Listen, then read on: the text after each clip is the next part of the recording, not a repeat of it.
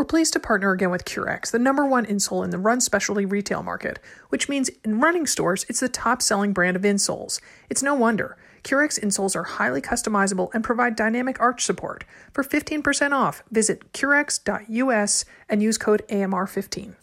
Give your dad the most meaningful gift this year and get started right away without the need for shipping by going to storyworth.com/AMR to get $10 off your first purchase.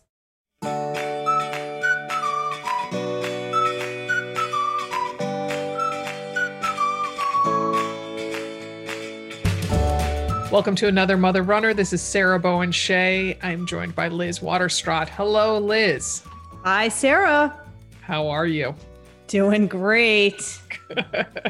Good. So what is new and exciting in your life? This past weekend, I took a trip to Alabama. Do you want to know what I was doing there? Sure. I did a race, a real in-person race. Wow. And was it a triathlon? No, it was a duathlon, which is run, bike, run. That's so funny because I think of you almost first and foremost as a swimmer. Oh, thank you. Before I was a swimmer, though, I was a runner.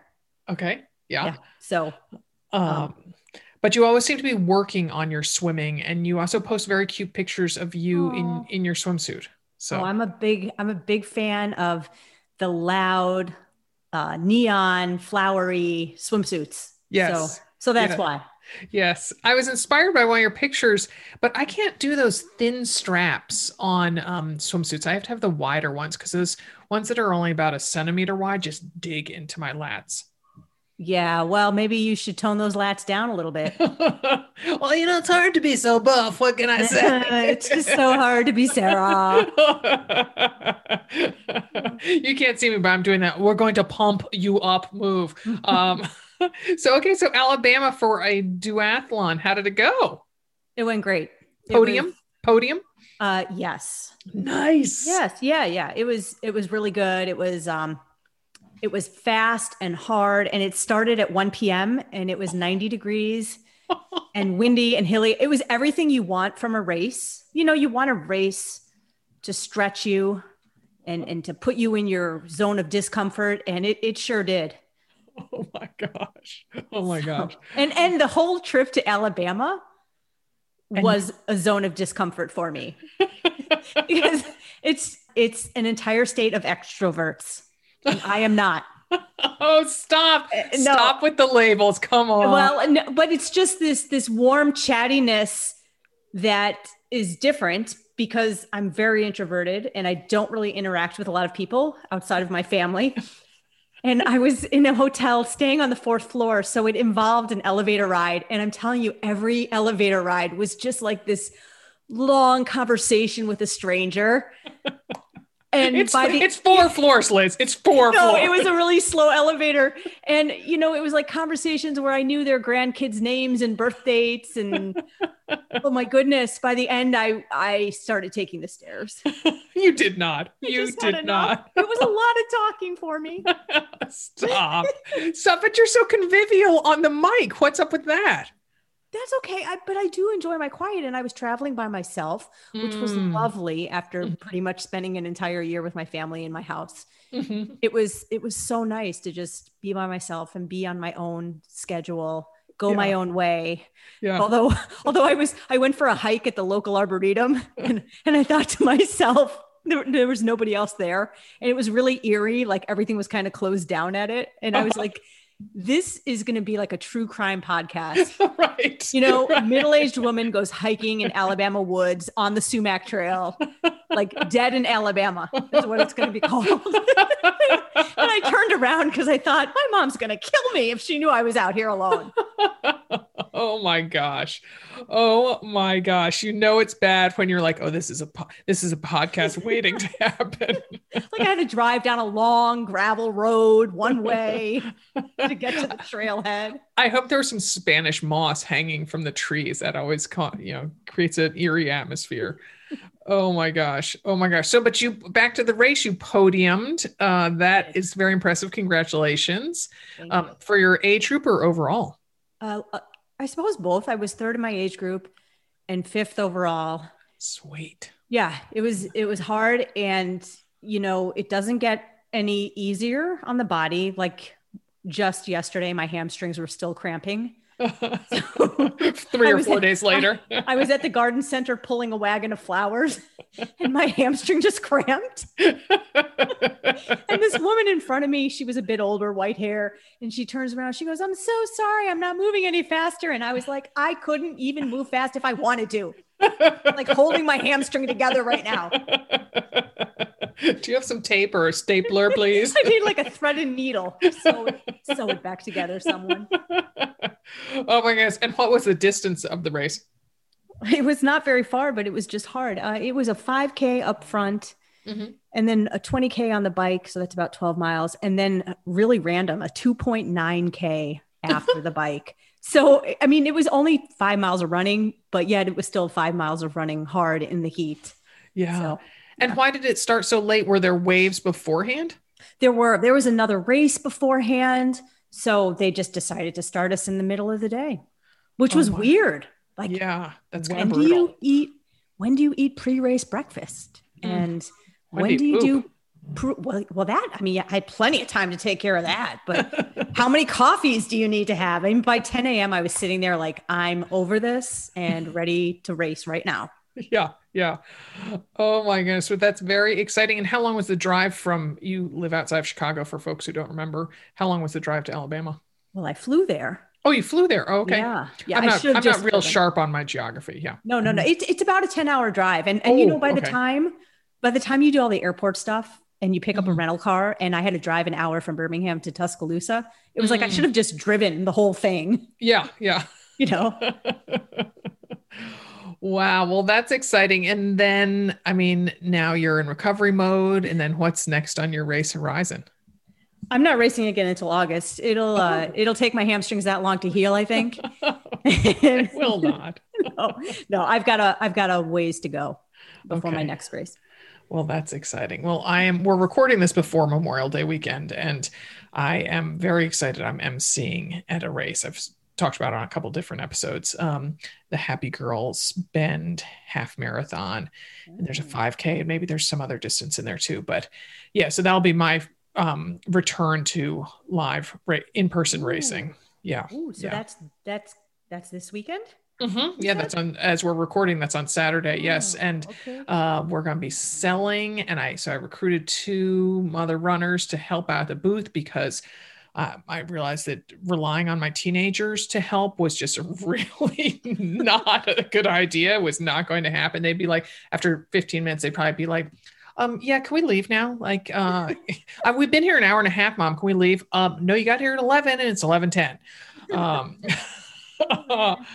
Yeah. So, and then we're spending the weekend in Bend, which is a lovely Central Oregon city, I guess, in the high desert. So fun. All right, Liz. Well, I think it's time that we introduce our topic. It is because it is a long awaited topic. A lot of people have been asking for it. It is menopause. We've certainly spent time on the topic before, but this episode grabs the topic by the short hairs. Our esteemed guest is Dr. Jen Gunter, author of a book debuting later this month called The Menopause Manifesto. It is a much anticipated follow-up to her best-selling book, The Vagina Bible. Yes, I suspect we'll be tossing around lady part words during this episode to whoever might feel uncomfortable with that. Dr. Gunter is an OBGYN and pain medicine physician, as well as a fierce advocate for women's health. She's the mother of 2 sons and a third who died at birth. We're delighted to have Dr. Gunter joining us. Stay with us for that conversation. Curex, the final step to better running. Last summer, I told you about Curex insoles, the #1 insole in the run specialty retail market, which means at running stores, it's the top-selling brand of insoles. It's no wonder. Curex Run Pro insoles are highly customizable and provide dynamic arch support. I know there are a lot of add-to-your-shoe options, yet insoles shouldn't be just cushioning and shouldn't only be stiff like custom orthotics. Curex delivers the best of both these options. Curex Run Pro insoles have flexible support with just the right level of rigidity. They have a thin, low profile, yet still deliver maximum support and comfort. Curex Run Pro insoles are available in 3 profiles, high, medium, and low. I have high arches, so my feet, knees, hips, and back are grateful I added Curex Run Pro insoles to my shoes. Here I am, a runner of a more advanced age, yet I'm injury-free and have been for a while. I don't think it's any coincidence. Once you become a believer in Curex Run Pro insoles, you'll want to check out the brand's other options. Curex offers the largest line of sport activity-specific insoles, from Cleat Pro for soccer or baseball, Hike Pro for hiking, Support Step for walkers, even Work Pro for all-day wear for those on-their-feet professions, plus tennis, golf, hockey, and skiing too. Try Curex risk-free today. The company offers a 60-day warranty even if the product has been cut to fit your shoes. Visit Curex.us and use code AMR15 for 15% off a pair of Curex insoles. That's CURREX.us with code AMR15 for 15% off. Curex.us with code AMR15. If there's ever been a year to make the dads in your life feel loved and appreciated on Father's Day, it's this one. Let's be honest, the fathers in our lives were an even more important part of our team this year in handling the extra demands of homeschooling, schedule shuffling, and much more.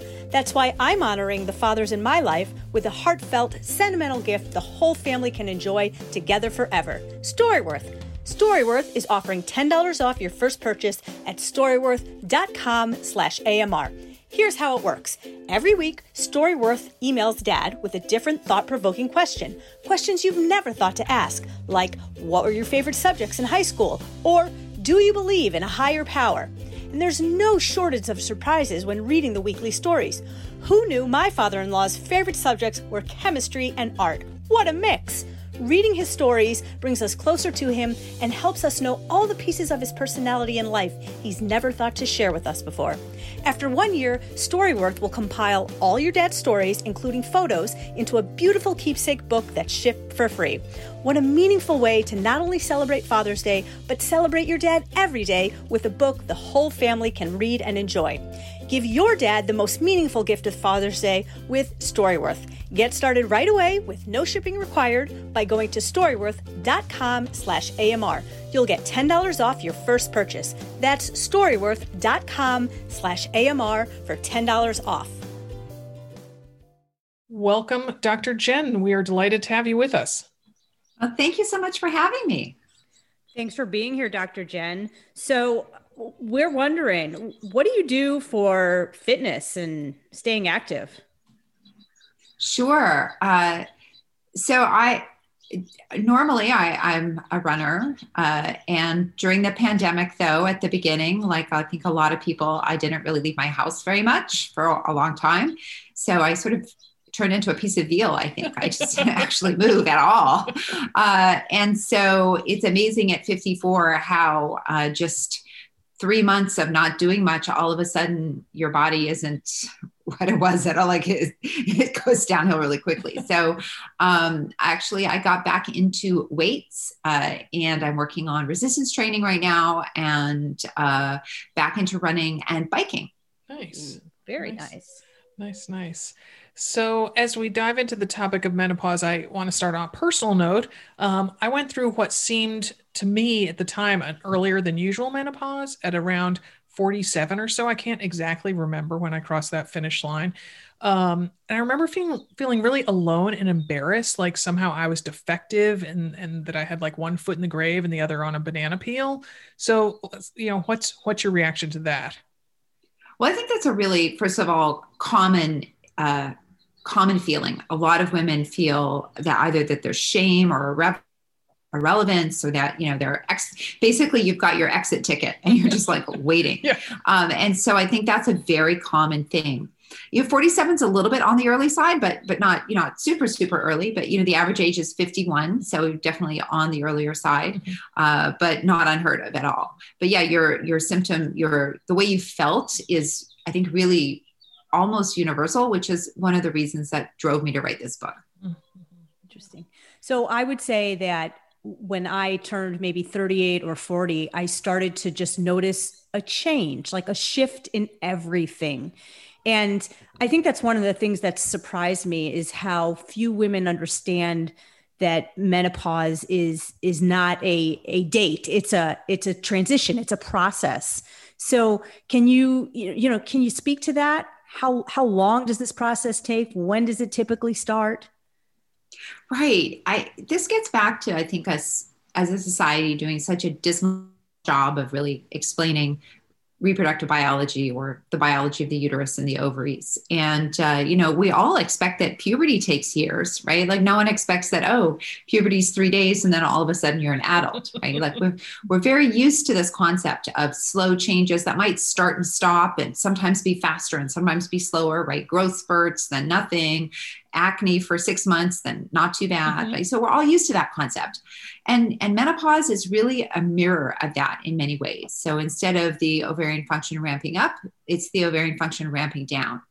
So if the average age of menopause is between 50 and 52, what happens before that time that you alluded to where things just kind of felt like they were a little bit different, is the menopause transition.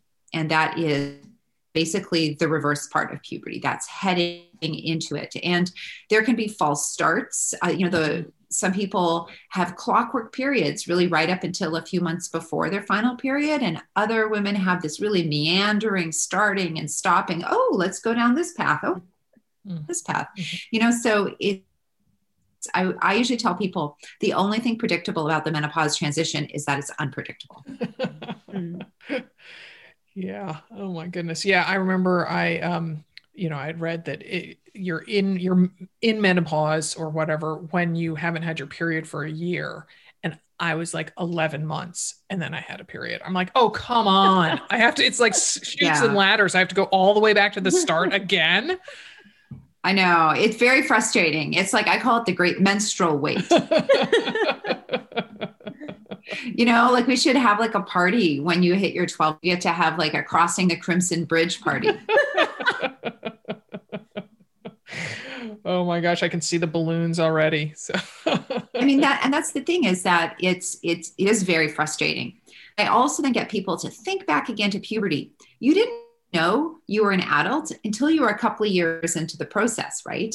Like even when you were 3 or 4 years after your period started, your body was still undergoing some changes, right? Like fat redistribution and maybe still shifts in muscle mass and things like that and brain development. So, we are used to that concept of it taking a while and, not really knowing it's happened until you look back. Mm-hmm. Mm-hmm. So, what are some of the symptoms that, can kind of that women can expect during menopause, especially symptoms that apply to women runners, if there are, active women who might notice them more than sedentary women? Well, actually, active women are going to be protected against some of the health downsides of menopause. When you go into the menopause transition, that starts a cascade of events that increases the loss of muscle mass. And that also increases the risk of type 2 diabetes and depositing visceral fat, the fat that's around the organs, which is the most harmful fat. And exercise is actually one of the protective mechanisms against that because it helps slow down the loss of muscle mass. So runners are doing what they can. They're already taking on good preventative care. But as for symptoms, the most common symptoms are menstrual irregularity and hot flushes, night sweats, brain fog, and depression can also be triggered. These things don't happen to everybody. But again, being physically active is one of the most helpful things for any of the symptoms. Mm-hmm, mm-hmm. Yeah. Yeah. Well, so Dr. Janice, you indicated, that menopause is a process. It's not, an on-off switch that takes one day. And I know that as I was going through the menopause struggle that I talked about earlier, I really thought that all the changes, the mood swings, the forgetfulness, which, oh God, that bedeviled me, the vaginal dryness, all that stuff, I thought they'd be permanent. And I was pleased to discover that all those changes aren't. Like I can now grasp words and names that I still struggle a little bit sometimes, but it was bad there for a while. So can you talk about how long menopause usually takes and if some of the symptoms are indeed temporary? So I think I'm really glad you brought that up because brain fog, the symptoms that you described are something that is common that happens in the menopause transition. And, it can last for a few years.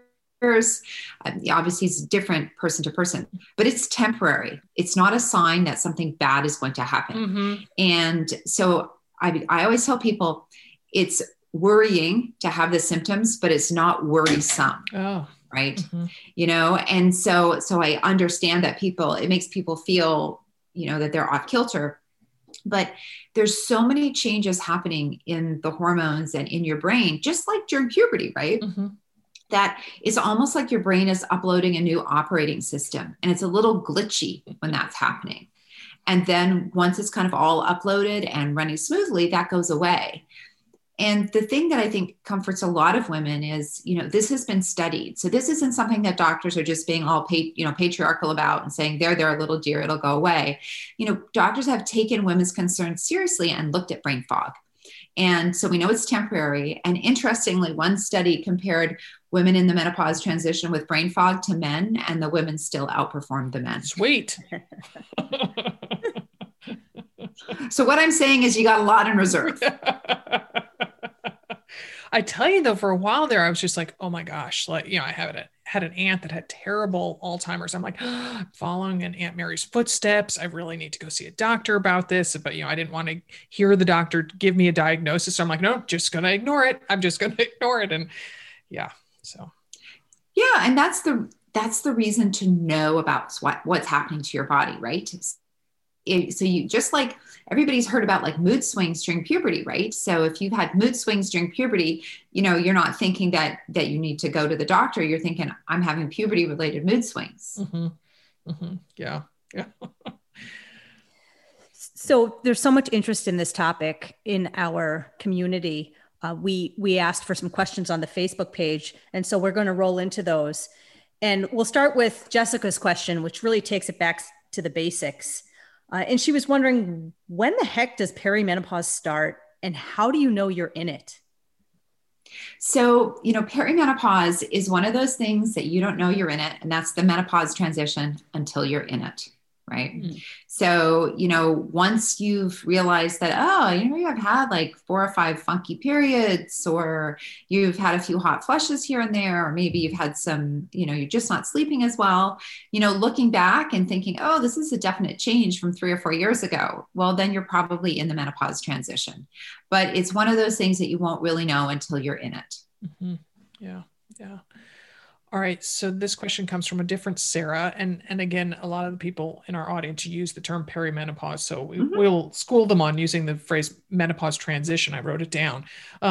So this other Sarah says that she's going through perimenopause, and she says, I'm always interested in hearing what other women are going through. I'm kind of all over the place right now. Many warming flashes, spotting through the months, severe cramps, no cycle for months, then a heavy, long cycle. So she wants to know it's normal. And she said that was on the pill for years and appreciated knowing her pattern. She says, now I'm off the pill and your guess is as good as mine. Right. So that sounds all very normal. So periods can be exactly like that. And, when people have enjoyed the regularity of the birth control pill, it sometimes is even more of a shock, right? Because the birth control pill, is going to give you a clockwork-like period, so that the switch between one and the other can be really dramatic for some people. But those all sound like pretty typical symptoms. And obviously, if the bleeding is very heavy or it's bothersome, then there are medical treatments.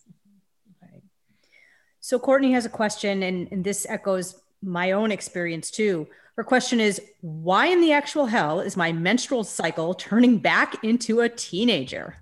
Other than hormonal-based medications or sucking it up, is there anything that can be done? Well, I'm not exactly sure what she means by a teenager. So I'm going to assume maybe heavy periods or irregular periods.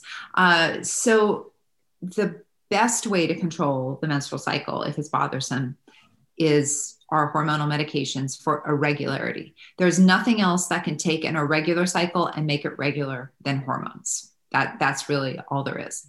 But if you're having heavy periods, then depending on how heavy, there are other treatments. There's a treatment called an endometrial ablation where we burn out the lining of the uterus. There is also a medication that you can take for 5 days of the month, reduce the amount of bleeding if it's heavy. That's a non-hormonal medication. So there definitely are other options. And then in the hormonal sort of category, there's also the IUD with the hormone progestin in it. So you're not getting as much in your bloodstream, if that's something that matters to people. And that can take periods away for a lot of people even. I will say personal experience, I chose one of those options. I chose the medication that you take for a few days at the start of your period. And it was life-changing. So if there are women out there struggling with heavy periods as you start to go through this transition and you're feeling like you're at the end of the rope, that was such a great option. And really, I don't see any downside to it myself. It's unfortunately, the medication, and it's called tranexamic acid, is really underprescribed. And, it's great because you're just taking it, for 5 days at the start of bleeding. And, it's, slows down the bleeding. So a lot of people like the idea of an on-demand treatment. Yes. Yeah. Yeah. That's what I also think, that it seems to me that things change pretty quickly. Like I remember when I was going through it, my doctor was very much like, well, I don't prescribe hormones. That's just not something I do. So basically, and I love my doctor. She basically was like, just suck it up. And yeah, unfortunately, a lot of this sort of fear of hormones happened because of this study called the Women's Health Initiative, which I go into great detail in the book. Mm-hmm. And I think it's really helpful for understand that the study was not as catastrophically bad as it was portrayed. But the downside of it is it frightened a lot of physicians and patients, and led to probably, 2 generations of doctors raised, if you will, during their training where they were advised hormones were dangerous. So somebody like me who trained before the Women's Health Initiative, when it came out, there was a bit of a pause where it was like, oh my God, what are these results? We got to get this figured out. But as soon as, the medical professional societies had statements and were, sort of back on board with the information, which, was several months, but not too long, I felt comfortable prescribing again because I'd been comfortable prescribing it before. Yeah. Yeah. So a woman named Jody has a question that's kind of period adjacent. So she said that she wants to know what, besides medication, what would help with the week. She says the week prior to her period, she feels so anxious, overwhelmed, depressed, and struggles with body dysmorphia all at the same time. And she says it starts about 4 or so days before and then gets progressively worse until her period starts. And then as soon as her period starts, she says it goes away like a huge wave and she feels so much better. And on Facebook, so many people pressed like, or, said, me too, mm-hmm. that sort of thing. So. Yeah. So she's describing some pretty classic PMS symptoms, mm-hmm. right? Premenstrual syndrome. And for some women that can actually get worse during the menopause transition. And often it's because sometimes for women a little bit shorter. And when that happens, when the cycle gets shorter, it's the front part of the cycle that gets shortened. So basically more of the cycle you're spending in your ovulatory phase, your luteal phase, and that's when PMS symptoms are the worst. So you kind of get less of a reprieve. But also, PMS is hormonally driven. And so your hormones are out of whack. And so, so we definitely see that. PMS, some people respond to birth control pills. Other people respond to, there's a couple of different antidepressants, which just given for the second half of the cycle. So you're not taking it every day of the month. And that really appeals to some people as well. So now we have a few, what I would call runner specific questions. And Cheryl says, I'm in perimenopause. My run has turned into a walk, just no energy. Is this normal and will it go away? That's a really hard question to answer because there's so many factors that can go into fatigue. And so without having a full history and being able to talk to someone in the office, it's hard to give you much advice. But I would say that, you'd want to look at sleep quality perhaps as a cause of fatigue. And so I'd want her to be screened for sleep apnea, perhaps. Also ask about hot flushes. Maybe she's having them at night and doesn't actually think it's that bad, but it's waking her up 2 or 3 times. The menopause transition can also sometimes trigger depression. So it'd be good to be screened for depression because that can also lead to fatigue. And then there's other medical conditions people can develop right around that time. And so it could be completely unrelated to menopause. You develop a thyroid condition or something else. And finally, there's been an awful lot going on in the world, and sort of the anxiety and weight of the last 18 months may also be having an impact. So I would say, it's probably complicated and probably related to more than one thing, and something that, to sit down with your doctor and to kind of go through everything. Something that I see also too, many women in their menopause transition are having really heavier periods. but they kind of brush it off because it's heavy, but maybe their periods were heavy before. And all of a sudden you find out that they have an iron deficiency anemia, which could explain their fatigue. So there really needs to be, some investigations here. So this question is from Julie, who says that she is finding running so hard during this phase of life. And she complains about joint and muscle pain after exercise. And so she wants to know if that could be connected to, as she says, perimenopause. Yeah, a lot of people do describe joint pain during their menopause transition or early menopause. That's not uncommon. And we don't quite understand the physiology behind it. Muscle pain, something I've heard less of. And again, that might be something to discuss, with your doctor, just to make sure you're not on a medication. Or supplements can also be a cause of muscle pain. So you just want to make sure you're not taking some, over-the-counter supplement with multiple ingredients, that kind of thing. But yeah, joint pain definitely can be. And for some people that can improve significantly with menopausal hormone therapy. And other people just like to know that it's not a sign of something else. But also keep in mind, people can also develop medical conditions, and there are medical conditions that can cause muscle pain and joint pain, like fibromyalgia. So, again, probably discussing all those symptoms with a doctor is a good idea. So Carla had a similar question, and I feel like you've somewhat answered this. She's been having flexibility issues, tight muscles, tendons, ligaments, and she feels like once she gets an issue resolved, she ends up with something else. And she says she feels like she's in healthy shape and does her warm-ups and stretching, but she's heard that perimenopause can cause all of these areas to really tighten up. So, beyond a conversation with her doctor, is there anything else that she can do in addition to just keeping up the stretching? Yeah, I don't think there's really specific advice for that. I think it's really just about, again, making sure there isn't anything else going on medically, and talking with her provider about all the different things that are going on, and making sure that there isn't another medical condition, and just sort of deciding how bothersome those symptoms are. And for some people they may be bothersome enough to be worth a trial of menopausal hormone therapy, and for other people they may not be bothersome enough to try that. So kind of something to sort out individually, one on provider.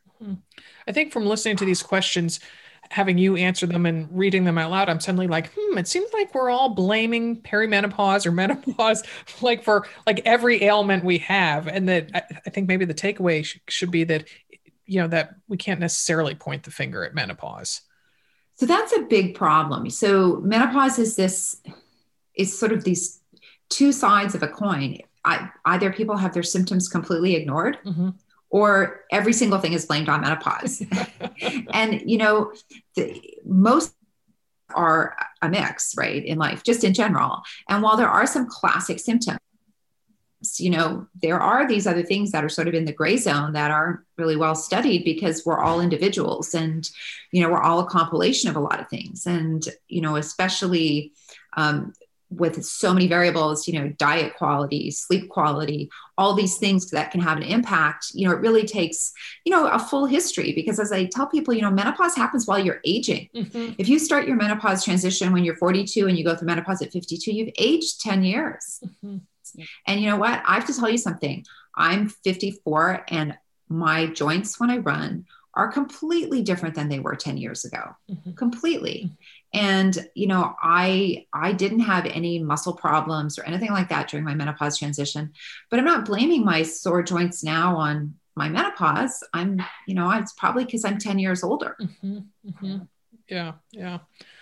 So these questions now relate more to menopause rather than the transition. This one is from Jill. She said, besides sudden onset, are there any glaring differences between surgical menopause and natural menopause?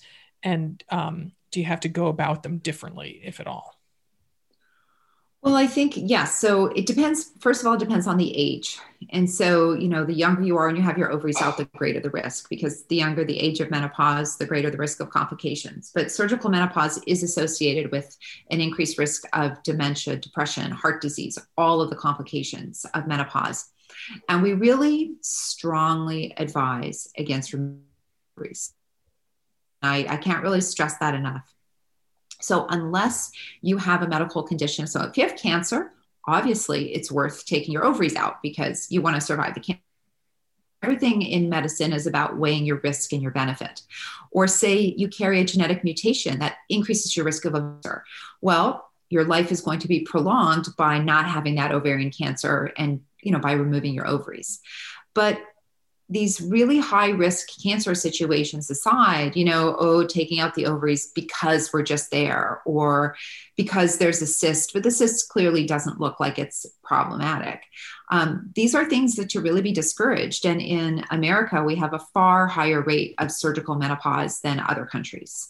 And certainly our life expectancy isn't longer. So it's not like taking out the ovaries is helping people. Interesting. So another area that a lot of our community is really interested in is hormone replacement therapy. And Erin's wondering, is it safe? And are there any herbal estrogen supplements that you would recommend?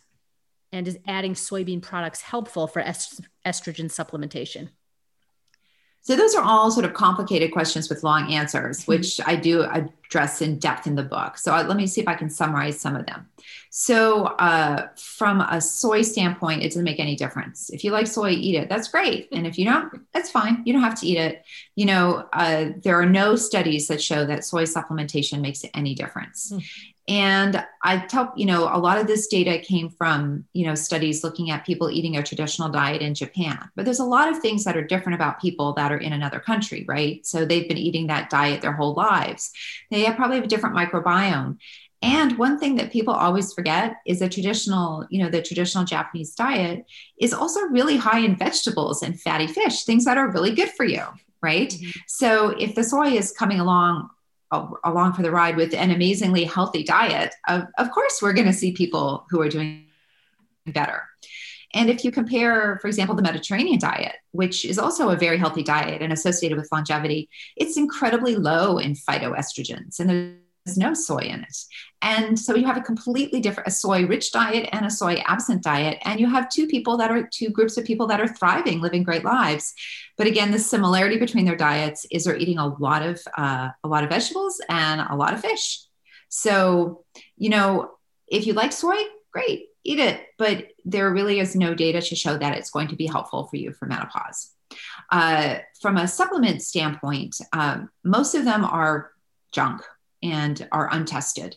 And people always give supplements a pass with this idea that, it's a supplement, it's herbal, it could be safe. But, supplements are the number one cause of medication-induced liver failure. Wow. And many supplements are adulterated. Some of them even contain hormones, because if you want someone to feel like the supplement's helping, if you doctor it with the ingredient that actually works, then people are going to think your supplement's working, right? But now you're taking a hormone and you don't even know it. So it's all completely bio. And let me talk about 3 different supplements that are pretty common. So one is relicin, which is a pollen extract and there's some one study that shows that it can be helpful for hot flushes, but usually not for people who have pretty severe hot flushes. But it's a pretty benign medication. And if you want to try that, that's okay. And there's one one phytoestrogen supplement called which has been shown in some low quality data to maybe help with hot flushes. So that's another option. But again, you're sort of the manufacturer's word that what's in there is what's in there. A supplement that's often recommended, but has actually no good data to support it, is black cohosh. And there are reports of liver failure with black cohosh. And in one study in the United States, 25% of samples of black cohosh didn't contain any black cohosh at all, with other substances. And the researchers specifically, they were like, well, maybe when the black cohosh roots were being gathered, they accidentally gathered the wrong roots like next to it. So it was sort of like a mistake that shouldn't have happened, but it was an honest mistake. The black cohosh was adulterated with plants that grow in a different country. Mm-hmm. So how would you feel if every time you opened a carton of milk, 25% of the time it was orange juice instead, right? Like you wouldn't accept that. Yeah. So that's sort of a tour of supplements. Anything that says ovary support or adrenal support is garbage, and don't waste your money. Mm-hmm. And as for menopausal hormone therapy, It's really very well tested. There is a very increased risk of breast cancer. We're talking 6 per 10,000 women per year, if, for the first sort of 5 or 6 years of being on it. And they go up slightly with longer duration of use. But overall, it's not associated with an increased risk of mortality. And there are benefits, obviously, with treating hot flushes, reducing osteoporosis, and it may help preserve muscle mass for some women and reduce the risk of colon cancer and type 2 diabetes. So for many women, especially if they use the transdermal therapy, which is the safest, it's a great option. There are low risk. They're not zero, but they're there. And it's good to know about all of the benefits and the rare risks so people can make a decision about their health that works best for them. Nice. Thank you for that detailed response. Yeah. I know that's going to be really helpful to some people. So got 2 questions on the same topic. One from Stephanie, and she wants to know, is there some secret recipe to losing weight after menopause, or should I just come to terms with having a little more of me to love? She said she had gone through the change within the last 3 years. And then Amy says that she's having trouble figuring out how to manage her weight and continue an active lifestyle. She says she's simply not getting results, simply cutting calories. And if she cuts them too much, she cannot function. So she says what worked 5 years ago no longer works. It's frustrating. So I hear that. I get that. And as someone who put on during the pandemic and is working on taking that off and who's 54, I appreciate that.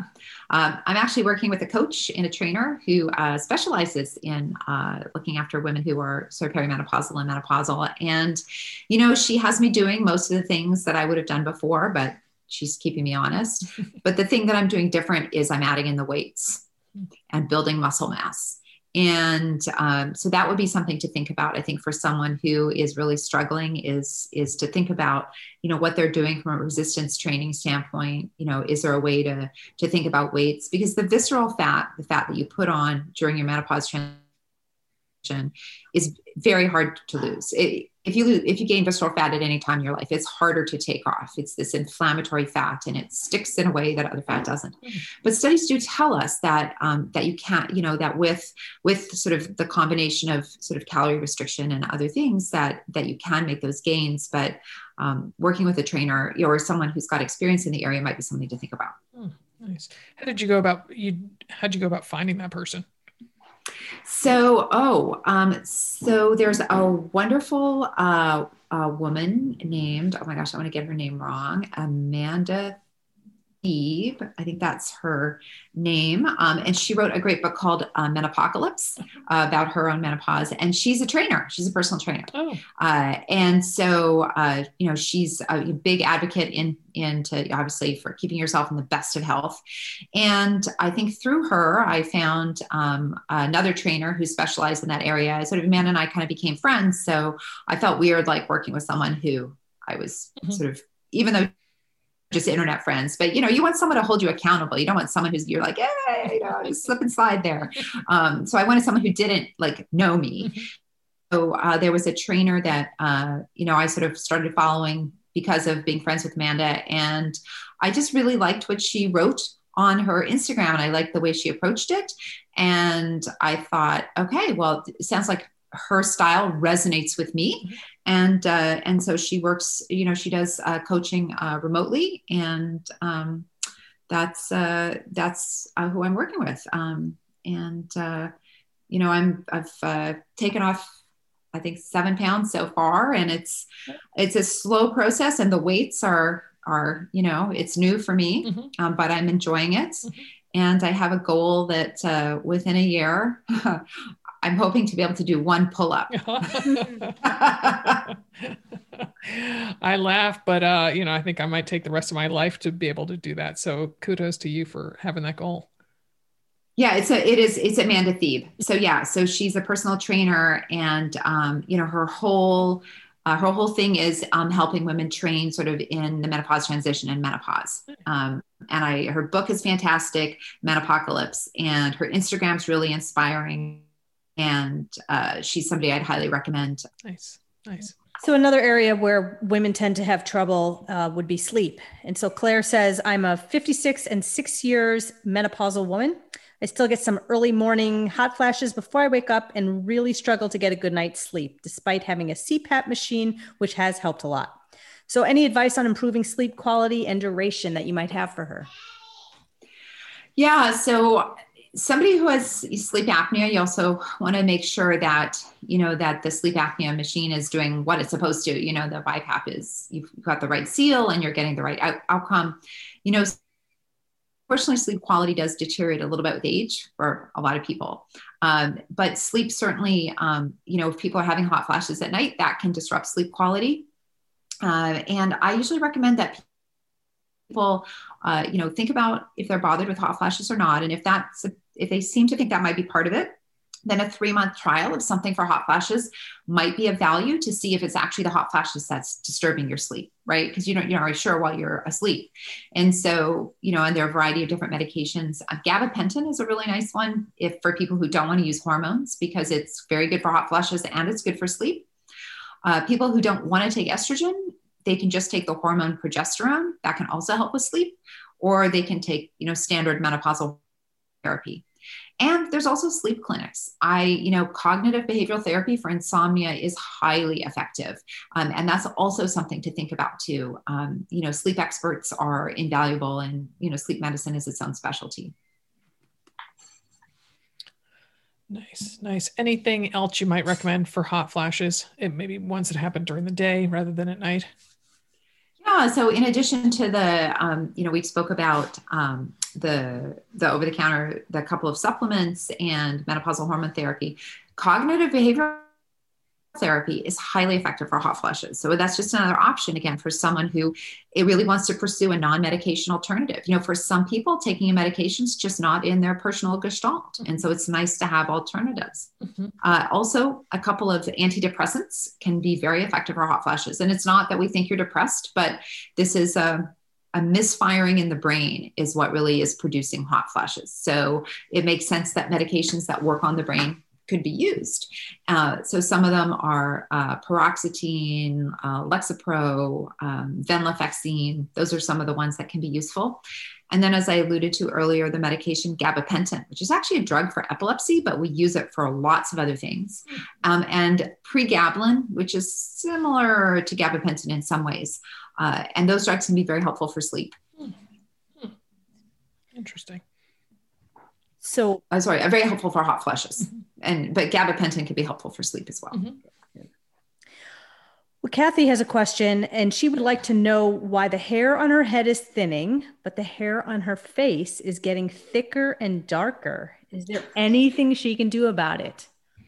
Yeah. So some women definitely do describe sort of increasing hair loss in menopause. And also there's hair loss with aging too. It's not something that's reversed with estrogen. So it's something that can certainly be triggered by menopause, but isn't treated with hormones. And that's something to really see a dermatologist about. There definitely are treatments for thinning hair to think about, and they're the experts. And again, to make sure that you don't have a thyroid condition or something else that could be part of it. The sort of the chin growth on the hair on your, elsewhere and stuff is, again, that's a little bit hormonally mediated. And the loss of estrogen can be kind of a cofactor in that. So, but it doesn't seem to really stop with hormone replacement therapy, because mine certainly happens. I've got like 4 or 5, and the thing about these hairs that I think almost every woman has had this universal experience. You look, it's not there. And then the next day it's like 2 inches long. And you're like, where did that thing come from? I want to do time-lapse photography by my bedside at night, Don't you think? Doesn't it it's hiding, and then boom, overnight. It's like Jack and the Beanstalk. Exactly. The magic beans. Oh my gosh. It's so funny because it's so true. It's become an obsession. Oh my God. It's an obsession of mine. I have like 4 chin hairs and I've named them. And I'm like very, very upset, because this is the thing. Like, if I can feel it, I will touch them like all day. I'll touch the little bristles. Like, I'm obsessed with these 4 hairs. I should get electrolysis, because they're like living rent free, like in my face, literally. But I'm fascinated by this fact that like they won't be there. There'll be little, and then I'll look in the next day. And I'm like, oh my God, I could braid this. Seriously. I mean, one of the silver linings of wearing a mask all the time, it's like covers it all. I know. It's just, yeah, but I actually think I might break down and get electrolysis on those 4 guys because yeah, it's just, I feel like I'm locked in a battle to the death with them. They're parasitic and they need to leave. I know, and but you know what? You're laughing because you've got the same thing. Oh, I sure am. These magic hairs that just like, where did that come from overnight? How is that possible? And how could you keep pulling something out and it just keeps coming back? How does it do that? Like what is going on in that one hair follicle? Like, is that one hair follicle like, I'm going to get you, my pretty? When I was a kid, our neighbor had a couple really dark hairs coming out of just one spot on her face. And as a child, it was all I could look at. Like Mrs. Smith's face, I just was like, wonk, I got to focus on those hairs. Until my mother was like, stop staring, stop staring. So I have a theory. I have a big, long-winded theory that is related to Snow White. Okay, let's hear it. So I think that Snow White and the 7 Dwarfs is like a big analogy of menopause, right? That the evil queen, right? She's losing her faded beauty, and of course, the only way she can reclaim her power is by taking on her true, ugly old woman's, with the apple. And the Disney image, that she's got the big pointed chin and she's got those big whiskers. Yeah. She has what my mother told me is called a wen, which is one of those little kind of witch's bumps on your face. Yeah, that's so funny. Oh my gosh. And it's symbolic that all but one of the 7 dwarves has a beard. So it's all sending that message right there. Right. Just learned, thanks to the New York Times mini crossword, Dopey is the only one who doesn't have a beard. Oh, that's right. Because Dopey's all like young looking and, and it hadn't occurred to me. I just was like, I don't know. So I had to like skip to the next one. And so I didn't pause or look up what Dopey looks like. Yeah. So, all right. Well, as long as we're, in the oversharing category, I guess we can't let you leave without talking about loss of libido during menopause. Because boy, I don't know. I think Daniel Craig could walk in here and I'd just be like, yeah, whatever. Okay. Well, really? So yeah, no, maybe Daniel took you out for dinner? Particularly because the studio is our guest bedroom. So, if he walked in here, it would be, a missed opportunity. Yeah. So when he's in that suit that looks like it was cut for his body, and he walked up to you, and if he said, I've left Rachel Weisz for you. You are the most beautiful woman in the world. I've been looking at you from afar, and I want to take you to the Amalfi Coast for a month. And I just want to shower you with kisses and feed you with the riches of the Mediterranean every night and wine from this private vineyard. Nope. And I just walked past your husband to get into this recording studio. It's good because these windows we have down here are egress, so we could just hop out right through the windows. So yeah, I guess I would, but it's just, I don't know, long time. So a lot of people have been sold a big mythology about libido and sex. They've been sold this patriarchal idea that you're hot and heavy for a dude all the time. He walks in the room and you're like, oh my God, let me strip my clothes off. And, that's what the movies would have you believe. And it's really fascinating to me that we watch the movies and we think that's how sex should be, but nobody watches like the Fast and Furious and thinks, well, that's how we should drive cars. Right. So, but it's again, because we don't talk about sex. Everybody learns driver's ed. So, that the driving in Fast and Furious is ridiculous. But since we don't have proper sex ed, we talk about pregnancy prevention. We don't actually talk about the realities of sex and the realities of desire. People get that information from unreliable sources, like the movies, like their friends, like women's magazines, like men's magazines, right? Mm-hmm. Like porn, like any TV show. It's very rare to see a realistic depiction of a sexual relationship in any form of media. Mm-hmm. I mean, I'm sure it happens, but those ones usually aren't very popular. Mm-hmm. So what I tell people is that, and there's a lot of this in the book, is that desire can be receptive. And for a lot of women, that's how they are all the time. And sometimes it comes and goes. And receptive desire means you don't spontaneously think about it. You're not spontaneously initiating it. But when the opportunity presents itself, like, for example, Daniel Craig. Yes. Yeah. All of a sudden, you can sometimes start to think, well, maybe I'm gonna give this a try. I might just see. Yeah. So that can be receptive desire. So I think it's important for people to think about that, is that desire has to be cultivated. And people also have to learn to tolerate the lows in their relationship as well as the highs. And again, getting back to this, it requires cultivation. When I talk to people and they tell me, they've got low desire, I'm like, okay, so tell me what you've done in the last 4 weeks to work on your desire. I don't hear anything.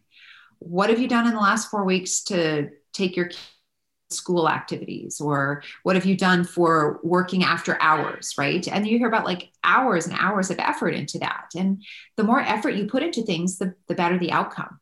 And so it's just important to remember that relationships do require that kind of effort to put into it. And often by the time menopause comes along, people have sort of at this stalling point in their relationship that often have neglected their sex lives because they were super busy with kids and raising kids. And they sort of magically assumed that when their kids were like 14 or 15, then like things would just kind of resume how they were. But, you're different. And at the beginning of a relationship, you're putting a lot of time and effort into it. So, I talk about things in the book that can cultivate desire, what's normal, what's not. And, but again, if you're having sleep issues or you have depression or you're feeling unwell, those things are going to affect desire too, or you have pain with sex that absolutely needs to be treated. And so, people can work through all of the things that can be helpful.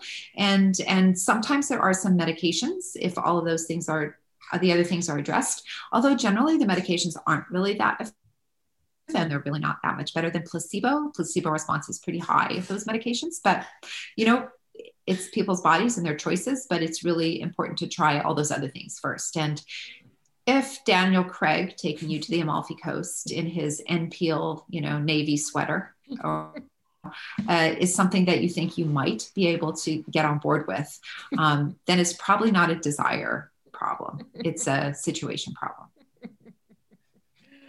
Also, a really good thing is people need to engage in fantasy. I'm always fantasizing about my partner. I mean, sometimes he's like laughing about it, but I'll imagine us meeting at different points in our lives or different things that, I find it's really fun to do that. Reading erotica. I mean, romance novels are, my partner just poked his head in. He's so cute. Reading romance novels, things that, that turn you on, you've got to kind of stoke the fire a little bit. So, reading some good erotica, that kind of stuff, what are the things that used to get you going, or try something new, buy yourself a new vibrator, Mm-hmm. Mm-hmm. Nice. Good. Well, we are going to end on that note to shoo people off of listening to podcasts and maybe, jumping on somebody's bones. So, yeah. Well, can I give a good book recommendation for libido issues? Yes, definitely. Yeah. It's called Better Sex Through Mindfulness, and it's by Dr. Lori Brotto. Okay. And it's really, she's, one of the world experts in desire and libido, and her books really, it will change how you think about it. Oh, interesting. All right. Well, good. Well, so they need to be reading Better Sex Through Mindfulness as well as the Menopause Manifesto. Right. And Menopocalypse by Amanda Thiep. Yes. Very good. Very good.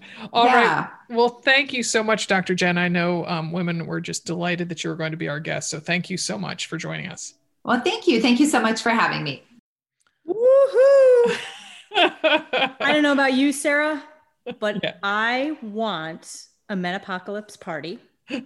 All right. Uh-huh. I want this this idea of crossing the Crimson Bridge with balloons. And one of my friends has one of those inflatable guys that you'll see outside of car dealerships. I want that. A big red one. Yes.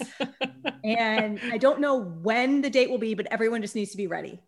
Let's say somewhere in the next 4 years, I'll be crossing that bridge, and I just want everyone there. I'll fly out to Chicago to join you. Oh, man. Oh, my goodness. Oh, my goodness. Well, I love that conversation. So, all right. Well, folks, if you want a little bit more of Coach Liz in your life, maybe you can't wait for that party that she's planning, you can take part in our Become series, which we just launched. And it is 8 weeks long. It is techniques, training, tips, teamwork. There's a really cool t-shirt. And Coach Liz, along with her cohort, Jen Harrison, is the coach of the Become a Cyclist program.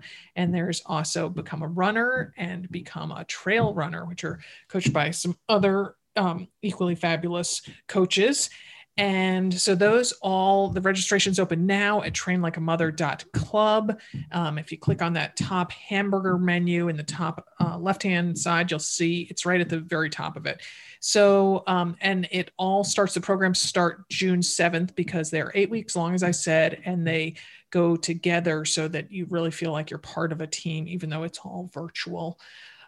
So check out trainlikeamother.club and look for our Become series. And if you feel it doesn't apply to you, then recommend it to a friend. And then you can do like I did, which is morph your best running friend, like kind of from clay. You decide who you want to be with and then turn them into a runner, and voila, you have a best running friend. Our podcast today was produced in Portland, Oregon by Alex Ward from Sounds Like Pictures. Many happy miles.